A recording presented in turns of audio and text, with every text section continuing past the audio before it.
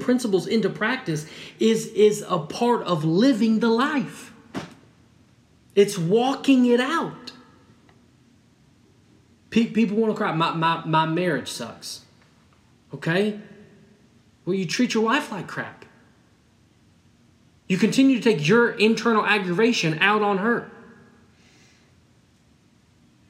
I wish my husband was just more loving to me. Okay, well, stop being a freaking brat to him all the time.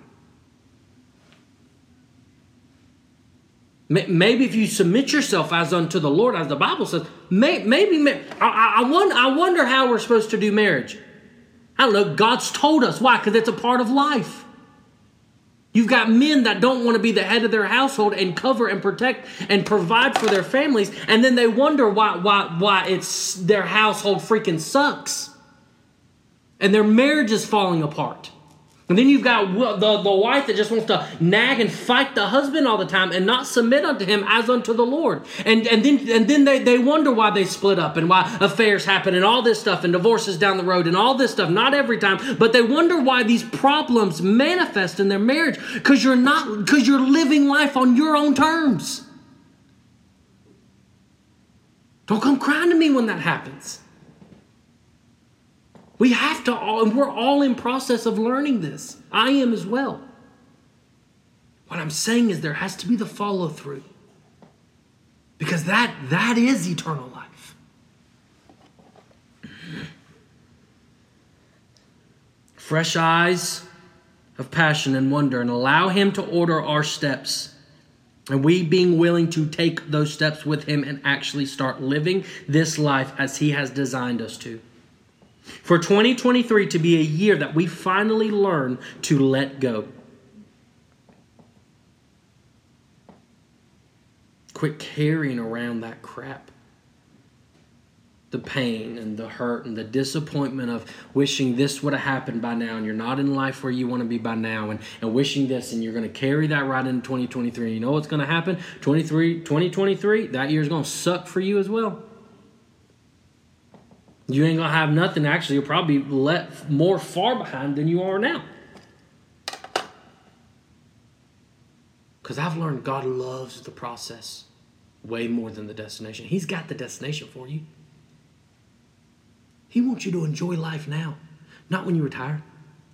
Not when the kids are grown. Enjoy it now with him.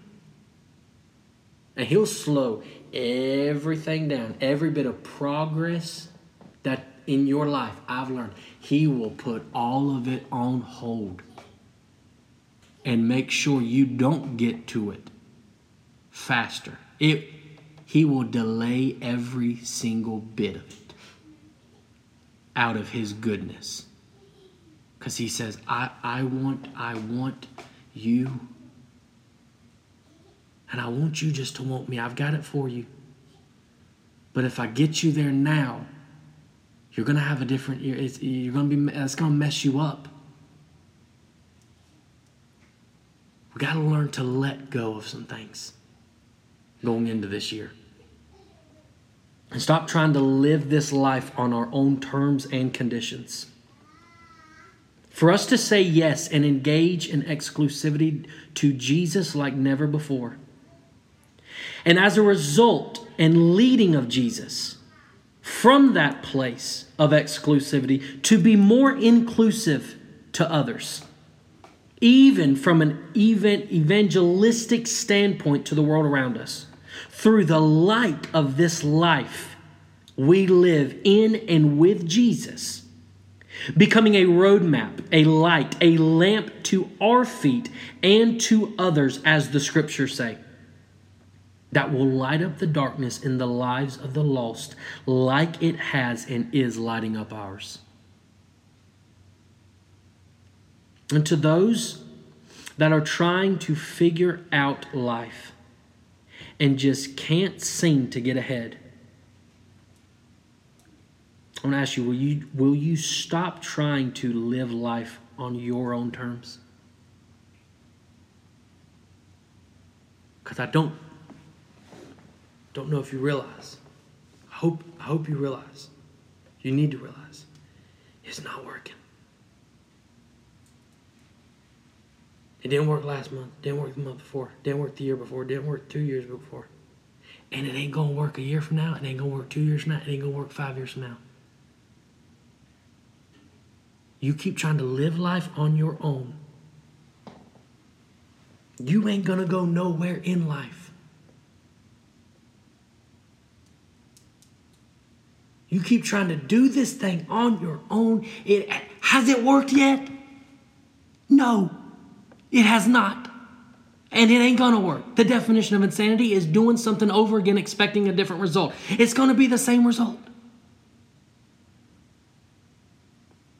Will you just stop trying to live life on your own terms? The Bible says in Matthew 10:39, he who finds his life will lose it. And he who loses his life for my sake will find it. That's not talking about a natural death. He's saying if you try to go find your own way of life, these are the words of Jesus. What he's saying is if you try to go live your life on your own and you try to build your own life and find what it means to live based upon your definition of life, you know what's going to happen? You're going to lose it. Why? Because if you build it, you got to sustain it. He says if you find your life on your own, you'll lose it. He said, but if you lose it for my name's sake, you'll find it. Why? What is he saying? If you'll abandon your own ambitions and just lock eyes with me again and just follow me again and leave every other way of life and your expectations of life and your ambition and all that and wanting life to be a certain way in your view and all, if you'll just let it all go and just follow me, he says you'll find it. And it'll be better than anything you ever could have built for yourself. Why? Because he says, I'm the one who built it for you. Will you let him finally lead you? And you actually follow his lead? Are you not tired? Whoever this is for tonight, and it may be for just one in here or nobody in here and just somebody listening on podcast later. Aren't you tired of trying to live life your own way? I'll be honest, I know what that's like. There was some of this the Lord has been preaching to me first. It's exhausting. My God, it's tiring. Trying to figure everything out. Trying to come up with every solution ourselves. And making no progress at all.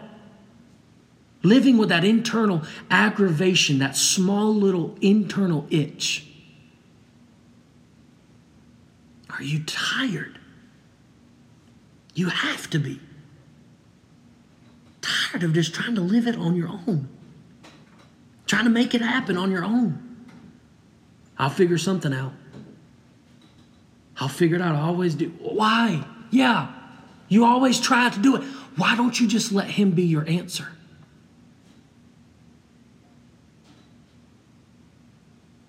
That means that you have to trust him enough to finally let go, though. And surrender control. Let him light up the pieces of darkness that are still in you, that questions if he is trustworthy, that is keeping you distracted and at an arm's distance. See, the reason we don't hand everything over to him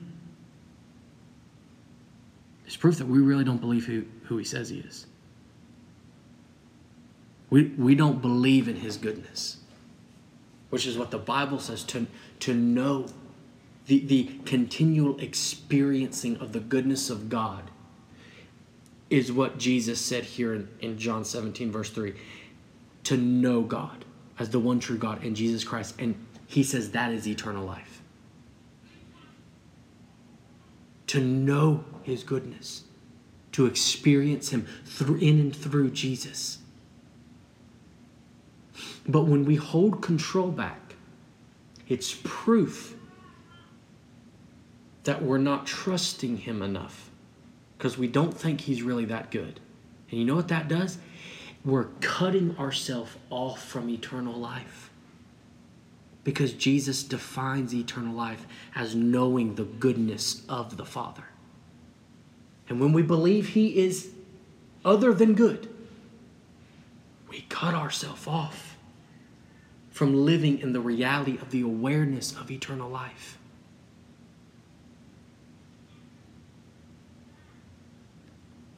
Many people believe, God is good all the time God is good. God is good all the time. Everybody, all the time, God is good. They don't believe that mess. Been in some churches, God is good all the time. Everybody congregating, God, and all the time, God is good. Y'all full of hell. Y'all don't believe that. You don't believe that. Most people don't.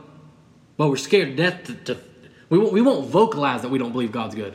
We won't actually vocalize that we don't really trust Him because we think He's going to get real mad and then take everything from us. And what we actually do, we say God is good, but we don't actually believe He's good. What we're actually doing is, what we actually believe subconsciously is that God's going to do some really messed up crap to us. But in the end, it's going to build character. And we're just going to be able to say then that it is good. No, that's not the definition of goodness here, that is God. Kainos is the word good here. And it means to be kind. He is good. It's not that He's going to put you through hell to build character. And then you got to call it good because if not, He's going to get real mad and then just zap you. No. But that's what we believe. And what is it doing? It is keeping us out from experiencing eternal life. Because we're trying to control it ourselves. Because if God's not good, you better not tithe. If God's not good, do not give your money to any church. You need to keep it for yourself. You're going to have to watch out for yourself because God ain't. If God's not good, if God's not good, no, you don't need to get married. If you are married, you need to have an affair. Why? Because then you're committing to yourself solely to somebody in a commitment and transparency inside of the covenant that you don't believe that God will bless or protect. No, you don't need to fully commit yourself to somebody at that point if God's not good. If God's not good, no, you need to hold some stuff back from Him. But if He is good, if He is who He says He is, and if He is who that John said that Jesus has declared Him to be, then He's worthy of it all. And everything is safe with Him. And inside the confinements of the circle dance of perichoresis, I am nothing other than safe and loved. And it's my job and my motivation and very beneficial to me and you to fully wake up to that reality.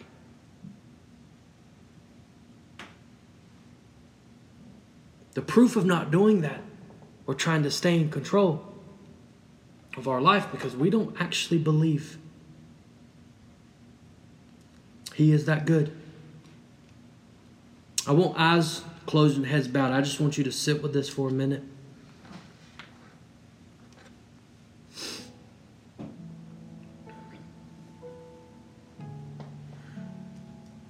Many times,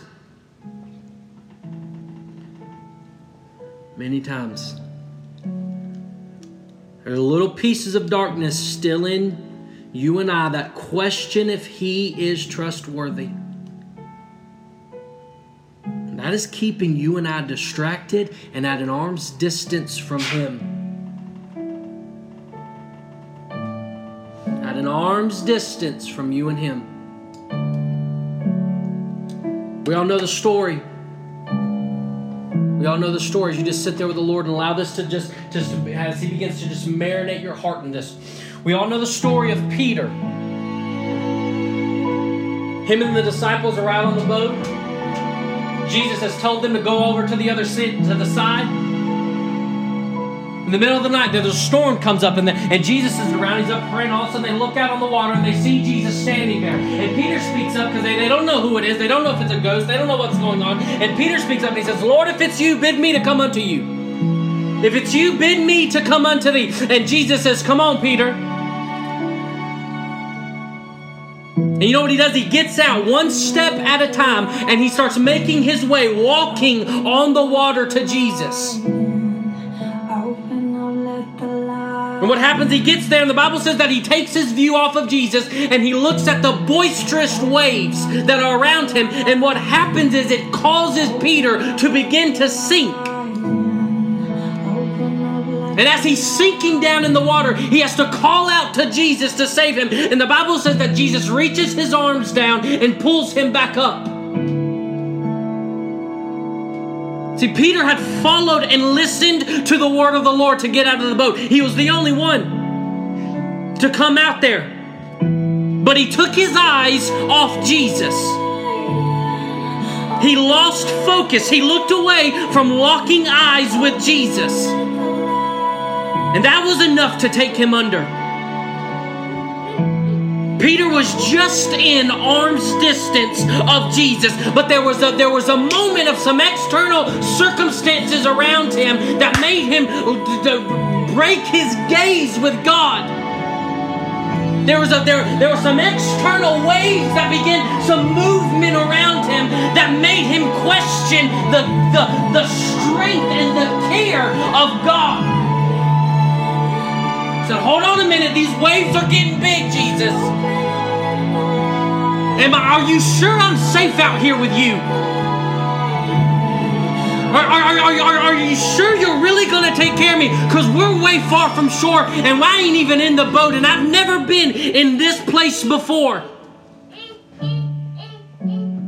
And those external circumstances, some movement around him, revealed some places of darkness in Peter that still question, does he love me enough? And that was enough to take Peter under. He was just in arm's distance of Jesus. He was close enough to touch Jesus, but he was still sinking. I believe there's some here that feel like Peter. Just trying to keep your head above water. Here lately, you felt like it's all you can do to just tread water, to just keep your head above water. That it's taken every bit of ounce of energy in your being just to keep yourself from going under, to keep yourself from drowning. And if that's you, all you need to do tonight is just look again to Him.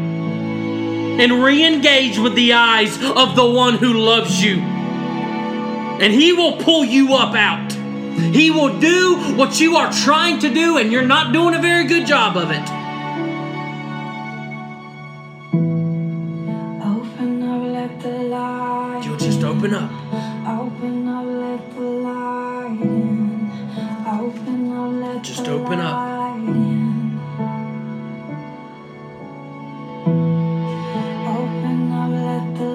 I've often wondered, how did Peter get back to the boat?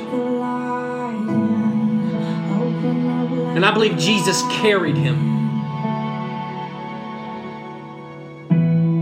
Will you let Him carry you?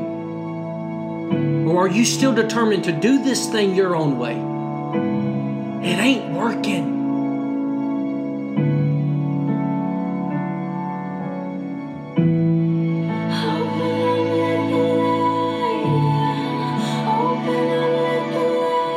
What part of you still questions His care?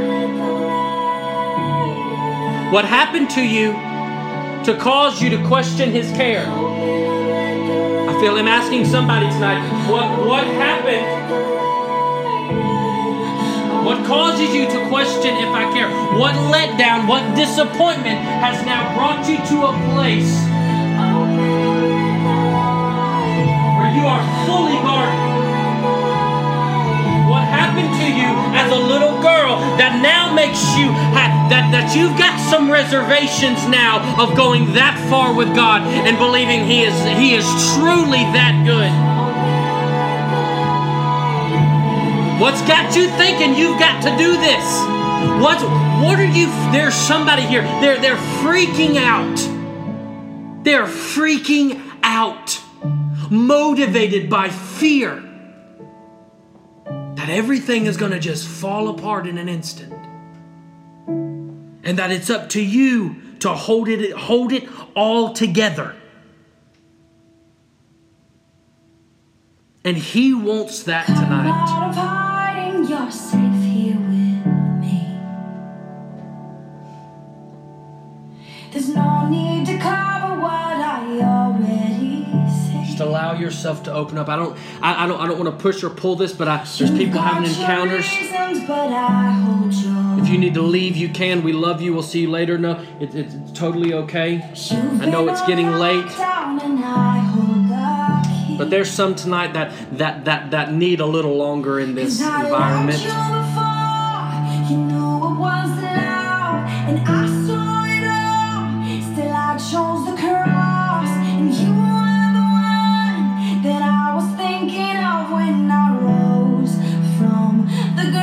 I see Him pulling things off of some of you that you've carried like a book bag on your back. A weight on your shoulders and on your back. And I see Him unpacking that and pulling it off, and He's trying to remove the whole thing, but there's a part of you that is grabbing onto it and saying no, because it's become a place of comfort to you, a place of identity that you tie to, of identity of thinking, of acting like you are the one who solves it all, you are the one who figures it out. And there's a piece of you that has attached your identity to that.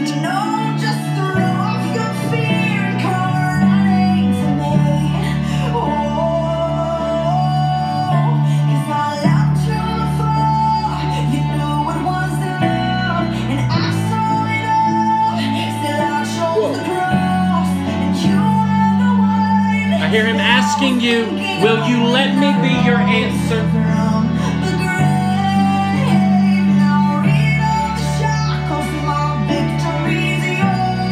He says, you've come all this way. You've come all this way. He says, just a little farther. Just come all the way out, and will you let me be your answer for life? You're not far from home.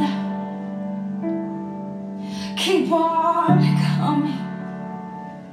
You know, as you're in that place, still with heads bowed, eyes closed, if you need to leave, you can. I never want to assume anything. And if there's one in here that would say, I don't know this Jesus like you're talking about.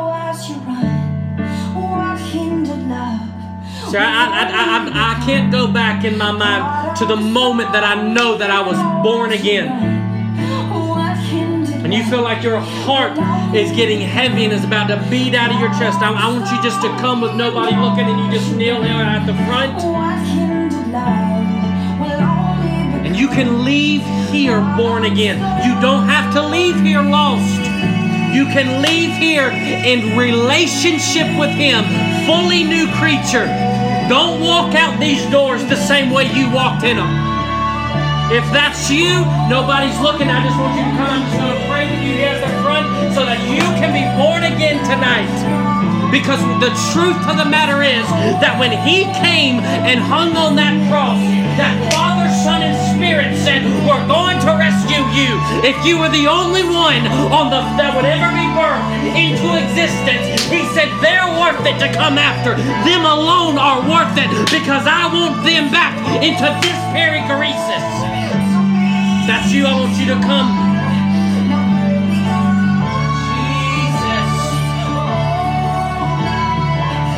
Jesus. See, I want to know this Jesus.